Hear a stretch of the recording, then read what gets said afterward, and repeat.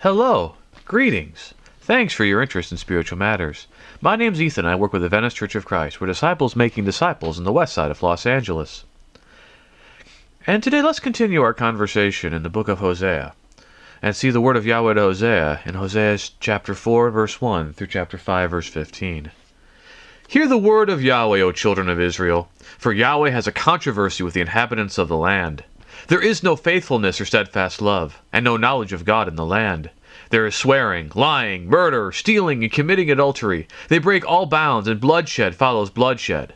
Therefore the land mourns, and all who dwell in it languish. And also the beasts of the field, and the birds of the heavens, and even the fish of the sea are taken away. Yet let no one contend, and let none accuse, for with you is my contention, O priest. You shall stumble by day, the prophet shall also stumble with you by night, and I will destroy your mother. My people are destroyed for lack of knowledge. Because you have rejected knowledge, I reject you from being a priest to me. And since you have forgotten the law of your God, I also will forget your children. The more they increased, the more they sinned against me. I will change their glory into shame. They feed on the sin of my people. They are greedy for their iniquity. And it shall be, like people, like priest. I will punish them for their ways, and repay them for their deeds. They shall eat, but not be satisfied. They shall play the whore, but not multiply. Because they have forsaken Yahweh to cherish whoredom, wine and new wine, which take away the understanding. My people inquire of a piece of wood, and their walking staff gives them oracles. For a spirit of whoredom has led them astray, and they have left their God to play the whore.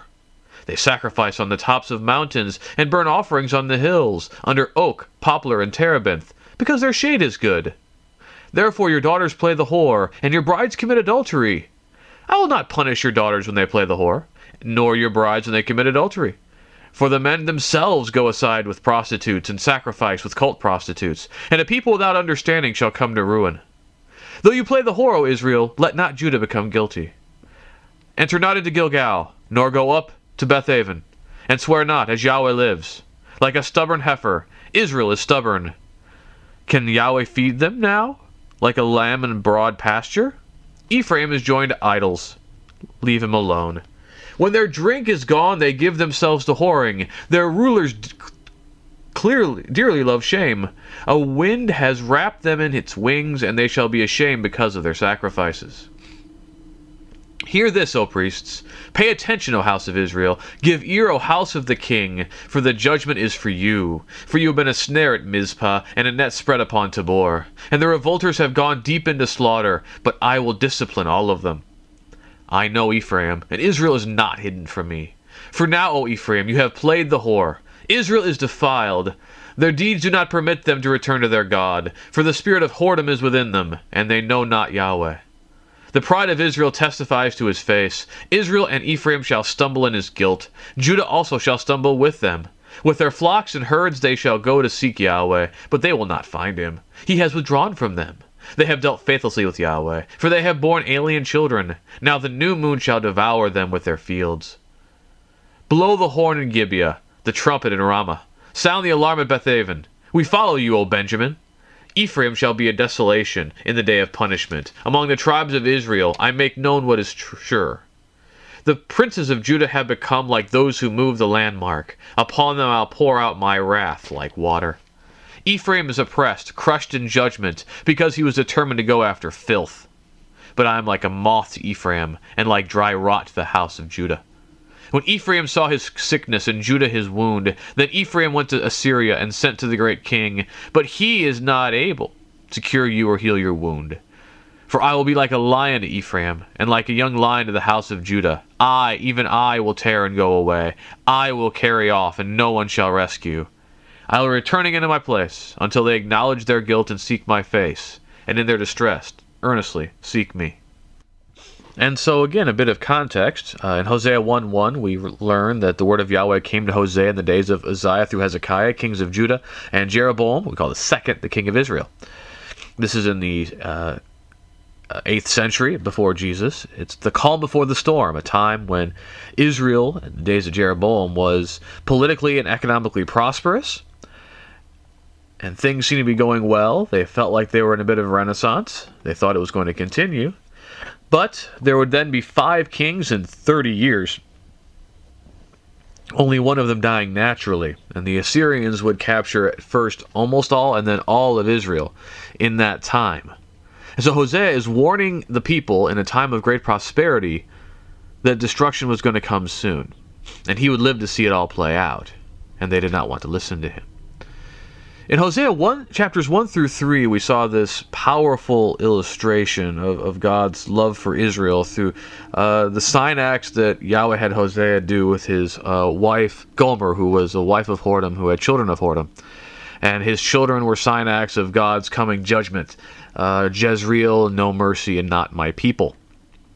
Yahweh brought forth his charge against Israel, his adulterous wife, that she had believed that she had gotten all of her produce and benefits from Baal when it was really Yahweh who had provided it.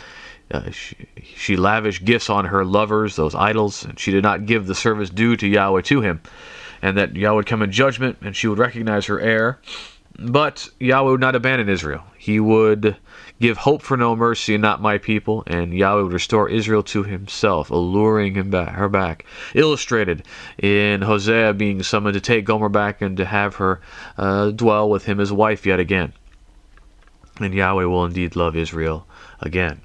And so that has brought us to chapter 4 and 5, which is framed in terms of an indictment and a judgment.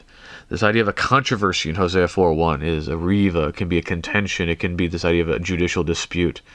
And so we can imagine it, Yahweh's speech as a prosecutor against Israel in a court of law, and the judgment is rendered in chapter 5, what Yahweh is going to do to Israel.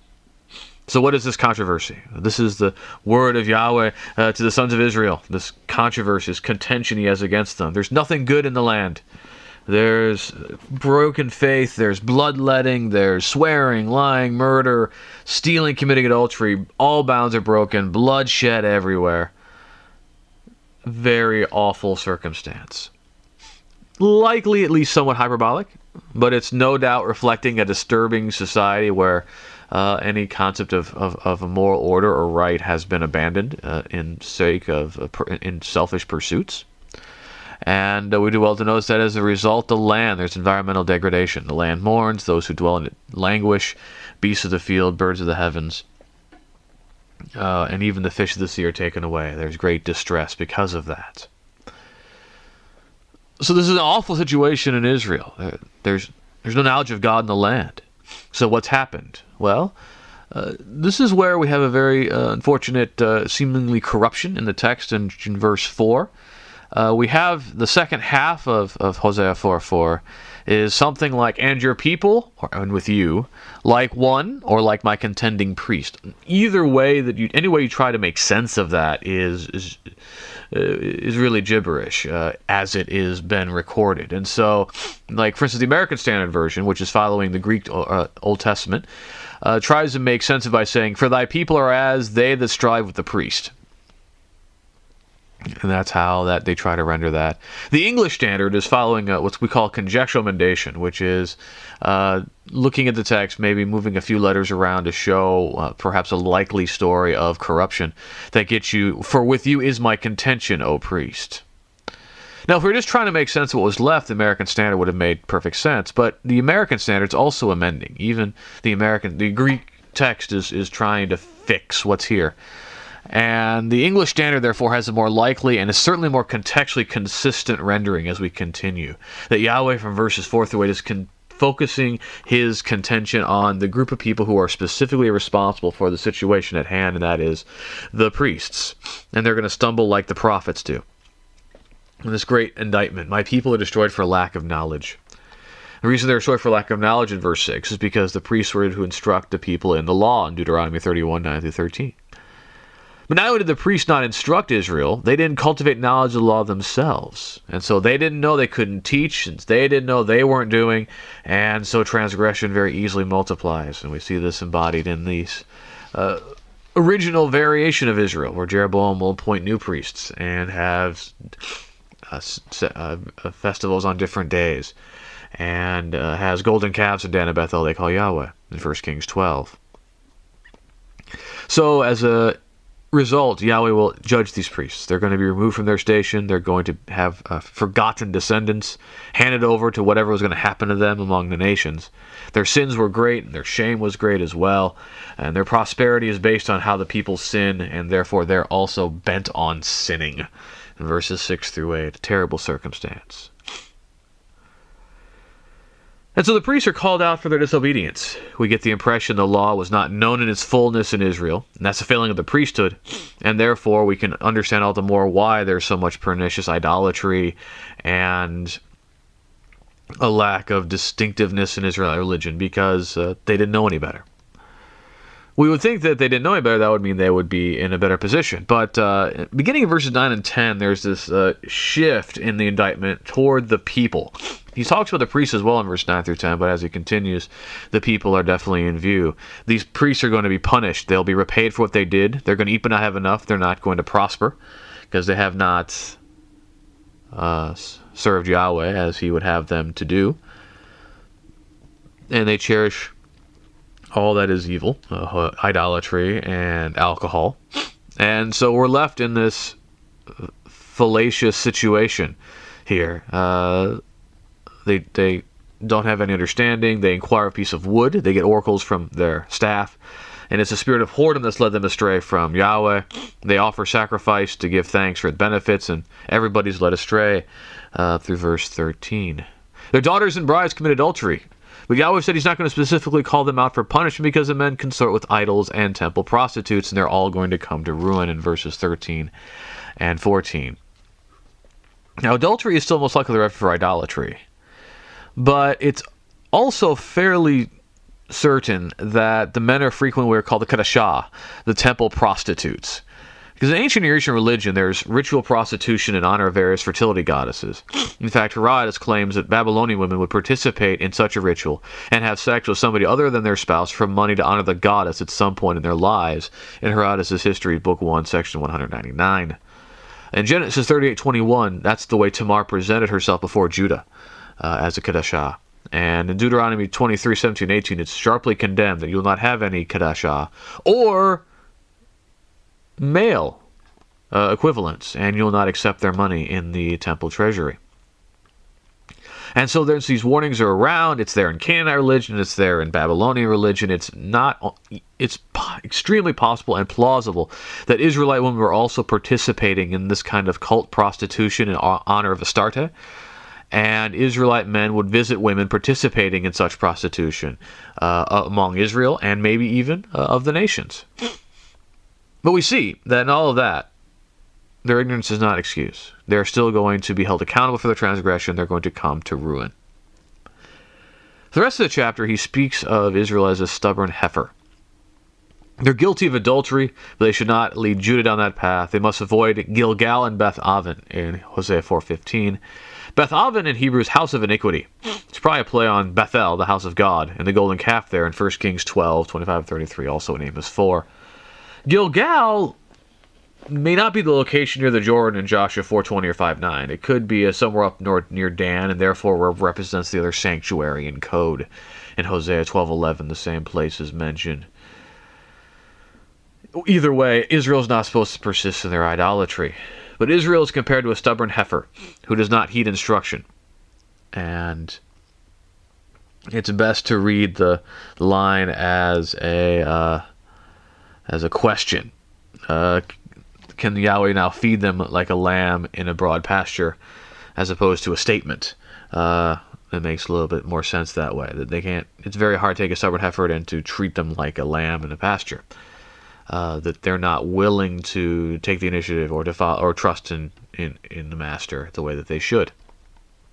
And Yahweh is resigned in here. He gives up Ephraim to idols. They drink, they whore, their rulers love shame, and all that's left to do is the judgment that's going to come. That wind that's going to blow them away, and they'll finally on that day be ashamed of their sacrifices. So as chapter 5 begins, Yahweh summons priests, the people of Israel, and the king to give heed because of the judgment that's coming. There's a snare at Mizpah and a net at Tabor. The revolters are going to slaughter, but God is going to judge in the first two verses. Mizpah might be the one in Benjamin, most likely Mizpah of Gilead, mentioned in Judges 11:29. Tabor is Mount Tabor, where Barak had his great victory over the Canaanites in Judges 4:6. Jerome in the 4th century claimed that birds were still being ensnared there. There's an intentional parallelism. They're both high places on either side of the Jordan, representing the totality of that part of Israel. Might be a reference to an idolatrous practice, maybe a reference to some political malfeasance, especially if the second verse here, the revolters and slaughter, has reference to one of those kingdom upheavals that took place between 752 and 722 with the assassination of a king and his household. He will continue. Yahweh knows Ephraim and Israel. They're defiled in whoredom. They don't serve Yahweh. They're unable even to serve Yahweh in that condition. They're going to fall in their pride, and they're going to take Judah with them. It's important to note we've been talking about Ephraim a lot, and we're going to see Ephraim a lot as we continue in Hosea. Ephraim, without a doubt, is Samaria and the area around the capital. Whether Hosea is separating out Ephraim because of the royal residence Samaria only, or he's speaking of the rump state of Israel that was left after Tiglath-Pileser III came through in 732 until Sennacherib took care of it in 722, is not exactly clear. Whether it's just, we're looking at that nuance in terms of, this is that final decade or not. Regardless, it's definitely looking at Ephraim in terms of the ruling class and the ruling area there. Now, Yahweh recognizes that Israel's going to come with sacrifices on the day of trial, but he's not going to be there to save them. He's going to have withdrawn for them. It's very powerful language. He is not there for them anymore. Israel's not observed the covenant. It's been faithless and treacherous with Yahweh. They've borne alien children, strange children. New moons are going to devour them. Might be indicting them for intermarriage with the nations around them. Also could be children begotten through these pagan rituals we mentioned. And it also shows that something that we kind of see throughout. Israel's still sacrificing. Israel's still observing festivals. Israel's maintaining all the outward trappings of Israelite religion. But it's going to come to no avail. Then in verse 8, we see Yahweh speaking as he often will do, as if the invasion is happening. And he's kind of projecting forward, the blowing of trumpets and horns and sounding alarms. That there's going to be this invasion. There's going to be destruction, desolation, and Ephraim will be destroyed. Gibeah and Ramah are in Benjamin. There are cities in the heights who could see an invading force. But it's also in the boundary zone with Judah, which might also indicate that the full conquest of Israel is at hand. If that's the last place you have to look, the situation is very dire. And the judgment is going to be very sharp. The idea of pouring out wrath like water is a very powerful, very, very powerful image. That judgment is going to come on Judah, the princes of Judah, because they have become like those who move the landmark. Landmarks in Deuteronomy 19:14, 27:17 are boundary markers between land parcels. To remove them was a grievous sin under the law because you're trying to encroach upon your neighbor's land, take his ancestral property, take his means of living, and it's a form of oppression against your neighbor. It's probably a reference to their participation in idolatry, although it is possible that it is an actual indictment for moving boundaries and maybe encroaching on Israel's boundaries. Nevertheless, that judgment will come on Judah, but Ephraim is going to get crushed in judgment in the meantime. And they have followed the ways of man. They go after filth. Yahweh is going to be a moth to Ephraim and dry rot to Judah. Both of those things destroy over time. And there's going to be nothing left. And Ephraim and Judah are then spoken of in terms of the fact they have a wound. They see that they've got problems. But they go to Assyria. Think they're going to get healing there, but he's not going to be their healer. Maybe Hosea is making a reference to Menahem's agreement with Pul, Tiglath-Pileser III, which is talked about in 2 Kings 15:19-21. Ahaz of Judah also made an agreement with Tiglath-Pileser III to become a vassal in order to eliminate the threat of, actually, ironically, the Pekah, king of Israel, and Rezin, the Syro-Israelite threat. And in fact, that would lead to Israel's ruin and Judah's calamity. Because Tiglath-Pileser did come down in 732 and completely eliminated Aram and took most of Israel. And then in 701, when his son Hezekiah refused to pay the vassal fee, that brought a ruin, almost complete destruction on Judah as well in 701. And it's in this way that Yahweh will be as a lion to Ephraim and Judah, tearing them apart, and none will deliver. They had lions there back then. They saw what lions did. It's an evocative metaphor, and it's exactly what happened. He's going to go back to his place. He's going to go to his throne. He's not going to be in the midst of his people. They're going to cry out. But until they acknowledge their guilt and seek his face, he's not going to be there for them. And even then, judgment will still take place. In this way, Yahweh indicted Israel and rendered judgment on Israel and Judah, and it would come to pass in 732, 722, 701, and 586, as we can see in the book of 2 Kings. So what can we get from this? What are we supposed to gain from this? Well, the first thing that we should note throughout this text, and we've seen it before and we'll continue to see it, is just how pagan Israel is. And that seems to be a controversial declaration, but it's something that's historically and biblically verifiable. Israel in the days of the kings was a pagan nation. Throughout Yahweh's indictment and judgment of Israel in Hosea 4 and 5, Yahweh again and again points out the pagan practices in which Israel participated. Idolatry, likely called prostitution, offerings to trees and on high places. By the way, when we talk about cult in this context, we're not talking about, marginalized or very disturbing religious groups. A cult is just kind of all of the rituals and people involved in serving a god to some degree or another. Now, all this stuff that they're doing is not according to the law. It's consistent with the behaviors of the Canaanites and other ancient Near Eastern nations, though. Well, how did Israel get there? That's the question. When we get over the shock of the idea the people of God are actually pagan, well, how did they get there? In Romans 1, 18 through 31, we'll read some of that where Paul talks about how people have gone wrong.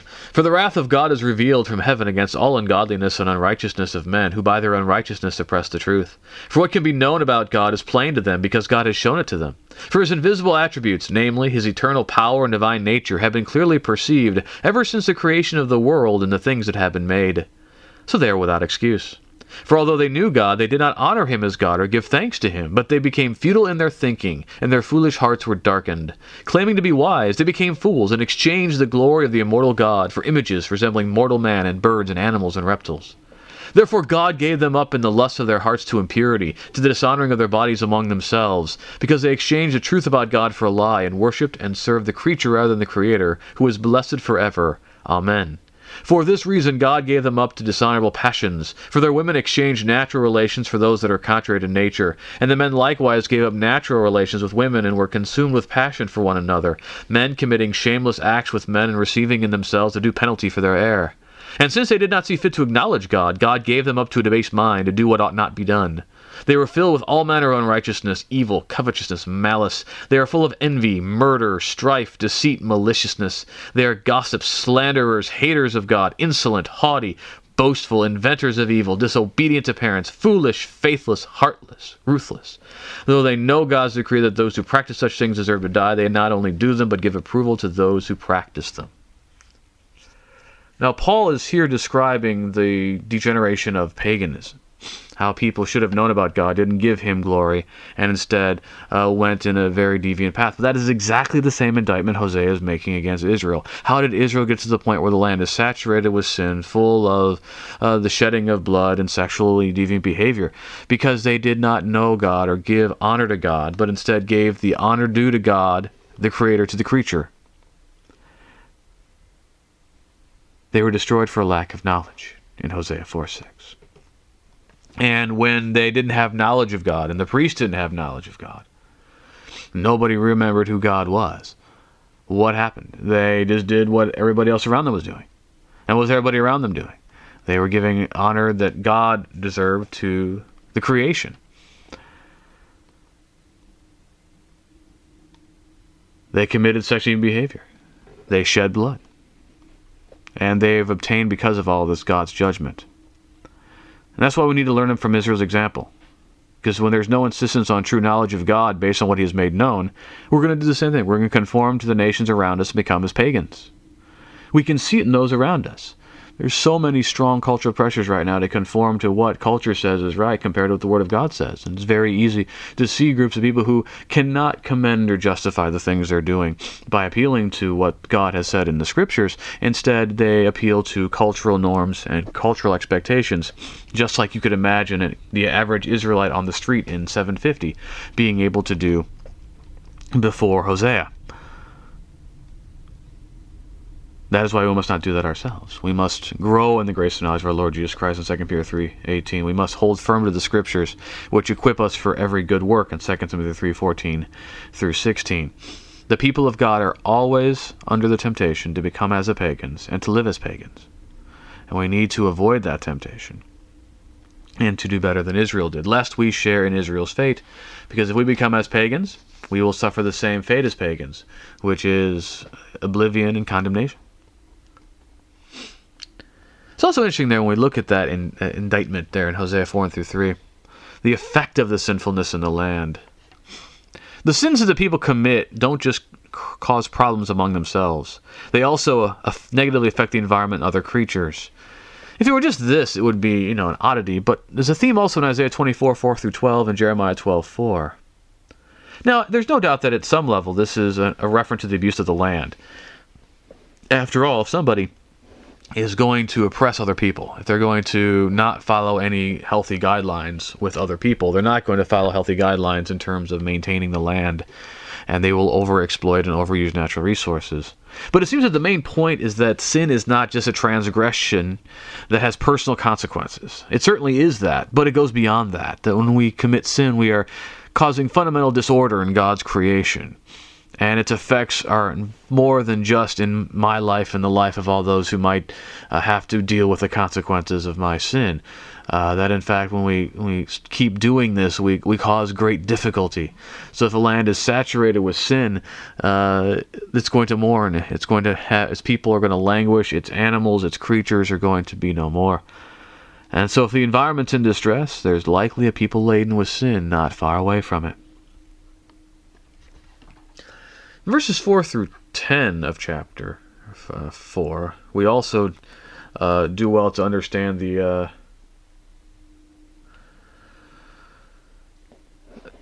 implications of the indictment that Yahweh has for the priests.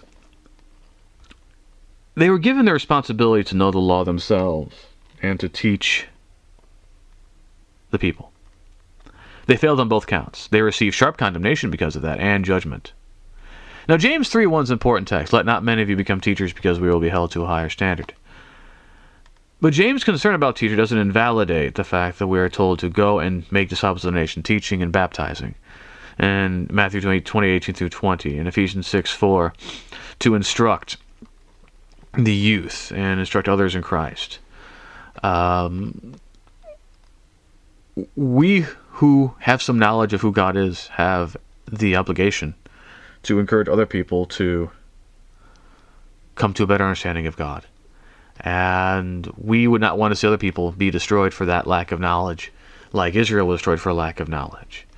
And so it is for us to teach them, to encourage them. Now, we understand that there's a lot of responsibility there, because if we lead them astray, we're responsible for that as well. But the fact that we would lead them astray is a form of responsibility. Doesn't mitigate the fact that on the other side, not saying anything at all is as much of a rejection responsibility, and we're going to be held in judgment for such things. And yet, while Yahweh does indict the priests and has strong words for them, the people aren't excused because of it. They are condemned for their idolatry as well throughout this passage. They are the covenant people of God. They offered sacrifices to Yahweh. It's not like they can use ignorance as an excuse. So many to this day wish to not know or to pretend to not know, assuming they can somehow plead ignorance. The idea that, well, I can't, how can we really know? I'm sure God will just understand. I'm sure God will forgive. I'm sure God will make a way. How many times I didn't really know, officer, and I think that with God, I didn't really know that's what I was supposed to do. That's not how it works. We are to know based on our knowledge of God, and we will be held responsible. In chapter 5, we see the judgment of Israel. Yahweh will abandon Israel over to its fate. They're going to cry out to him on that day. He's not going to listen to them. It's all that Yahweh can do after all these appeals have been made to turn and be healed, and they haven't listened. And it came to pass. By 721, before Jesus, all Israel was under Assyrian domination. And within a few more decades, almost everybody was exiled. These Israelites were not going to inherit the promise. Now, it may not be popular to mention, but to this day, there's a prospect of judgment for all people. We see it in Romans chapter 2, 5 through 11. We also find it very eloquently put in 2 Thessalonians chapter 1, verses 6 through 9. Since indeed God consider it just to repay with affliction those who afflict you, and to grant relief to you who are afflicted as well as to us, when the Lord Jesus is revealed from heaven with his mighty angels in flaming fire, inflicting vengeance on those who do not know God, on those who do not obey the gospel of our Lord Jesus. They will suffer the punishment of eternal destruction away from the presence of the Lord and from the glory of his might, when he comes on that day to be glorified in his saints, and to be marveled at among all who have believed, because our testimony to you was believed. We will all stand before the judgment seat of God. If we have not proven obedient to God through the Lord Jesus Christ and his gospel, then God's going to abandon us over to a miserable fate. In Revelation 20, 11 through 15, that fate is spoken of in terms of a lake of fire, the second death. But if we're going to prove faithful, we remain in the presence of God for eternity. The beautiful picture of the glorified people of God in his presence in Revelation 21 and 22. And that is why we do well to be faithful to the covenant God has made with all mankind in Christ, to believe in him, confess his name, to change our hearts and mind to follow after him, to be immersed in water in the name of Jesus for the forgiveness of our sins, to follow after him throughout our lives so as to be saved. If you'd like to learn more about Jesus, you'd like to see more about Hosea, talk about some of the things you've heard about in the lesson, maybe you'd like to read some articles, or maybe you want to interact with us, find out more about us. You can look us up online at VeniceChurchOfChrist.org. We're also on many forms of social media. If you'd like to contact me directly, you can get a hold of me, Ethan, at my website, deverbovitae.com. That's www.deverbovitae.com. Leave your comments about anything you feel about the lesson or anything of the sort. We again thank you. Have a great day.